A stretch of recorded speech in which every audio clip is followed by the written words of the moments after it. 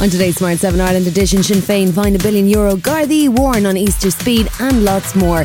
It's Friday the 7th of April, it's Good Friday, and happy birthday Jackie Chan. The Smart 7, it's news, but not the news.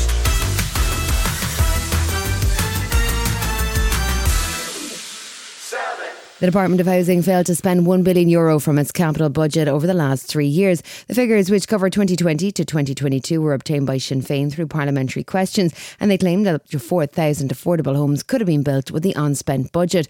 The government initially suggested that the underspend was caused in part by the pandemic, but Sinn Fein housing spokesperson Ona Bryn says that's not the case. The reason why this money hasn't been spent is because of the excessive levels of red tape and bureaucracy imposed by Darragh O'Brien and his department on local authorities and approved housing bodies. For years, approved housing bodies, local authority managers have been pleading with successive ministers, including Darragh O'Brien, to cut the red tape. The department themselves pointed out that last year's housing targets were exceeded, and former Housing Minister and current Minister for Enterprise, Trade and Employment, Simon Coveney, says there are a whole host of issues that have contributed to the underspend. Capacity to deliver housing, whether it's through the planning system, whether it's through the skills that we need on site, whether it's driving local authorities to deliver quicker. They're the issues that are holding back housing delivery, not the availability of money.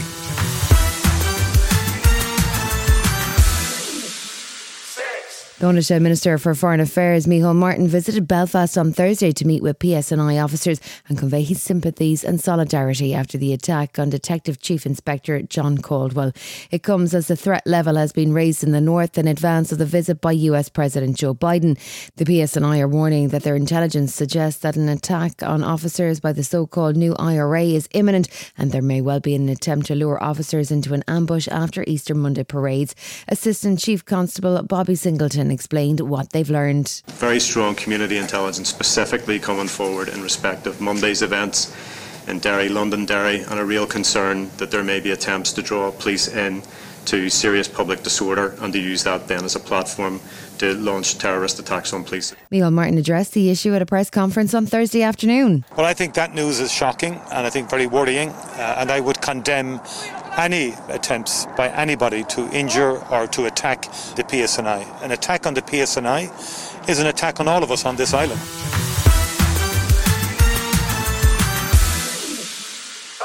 European Commission President Ursula von der Leyen and French President Emmanuel Macron are on a 3-day visit to Beijing this week. They met with Chinese President Xi Jinping on Thursday in hopes of resolving the war in Ukraine. During the meeting, Ursula appealed to Xi's influence over Putin, saying Russian troops need to be withdrawn. In the face of Russia's war against Ukraine, we want a just peace to be restored.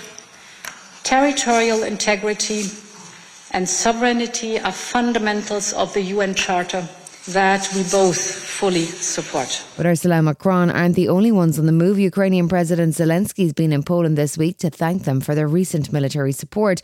And in a speech in Warsaw on Wednesday, he promised freedom to Moldova, Georgia and Belarus should Ukraine win the war. When we are free, this is a guarantee that freedom will endure in Moldova, will not leave Georgia, and will definitely come to Belarus.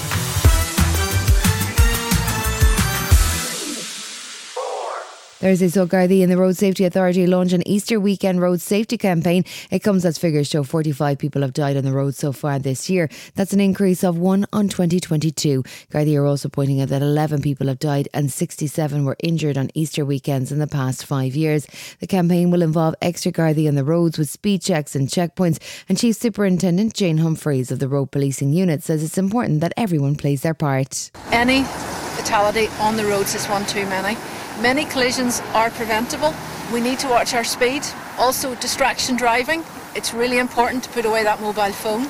That phone call, that text message can wait. Still to come in Smart 7 Ireland edition, the Masters gets underway and Jodie Comer's dad is an award winner. Right after this. Hey, I'm Ryan Reynolds. At Mint Mobile, we like to do the opposite of what Big Wireless does. They charge you a lot. We charge you a little. So naturally, when they announced they'd be raising their prices due to inflation, we decided to deflate our prices due to not hating you. That's right. We're cutting the price of Mint Unlimited from $30 a month to just $15 a month. Give it a try at mintmobile.com/switch. $45 up front for 3 months plus taxes and fees. Promo rate for new customers for limited time. Unlimited more than 40 gigabytes per month slows. Full terms at mintmobile.com. Welcome back. The 87th Masters tournament got underway in Georgia on Thursday as last year's winner Scottie Scheffler kicked off his title defence in style. Five-time champion Tiger Woods at 47 was probably not unhappy to finish at 2 over, but he was 9 shots off the lead by the end of day one. 3 golfers sit at 7 under par, including Liv Golf's Brooks Koepka. Shane Lowry is a 4 under par, but Rory McIlroy, who's chasing the Masters dream, didn't have a great day and sits on level par, 7 off the lead. He was staying positive though. Yeah, it felt like a bit of a scramble all day, to be honest. I made enough birdies, and I usually always do that. Salvaged an even par round, and quick turnaround overnight and get back at it tomorrow. Jodie Comer might be fresh off the Olivia Awards red carpet, but she's already headed back stateside. The Killing Eve star won the coveted Best Actress award last weekend for her role in the one-woman play Prima Facie, which she'll be reprising on Broadway later this month. She popped up with Stephen Colbert this week to talk about the experience, where she revealed her parents are looking after the award, and it sounds like they're really reaping the benefits. Well, I told my dad to put it in the bag. I was like, don't get it out the bag. So shameless, really, but he was carrying it. And he got a free upgrade on the train, and he got a free lunch at his local pub. So, fair enough.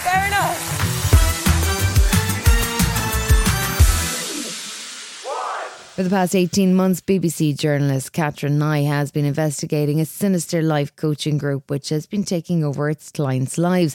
And this week she's finally able to share the results in a new documentary called A Very British Cult, which is streaming now on BBC iPlayer. Featuring interviews with victims of the coaching company Lighthouse, the documentary explores the organisation's inner workings to find out how ordinary people were manipulated out of their time, money and relationships.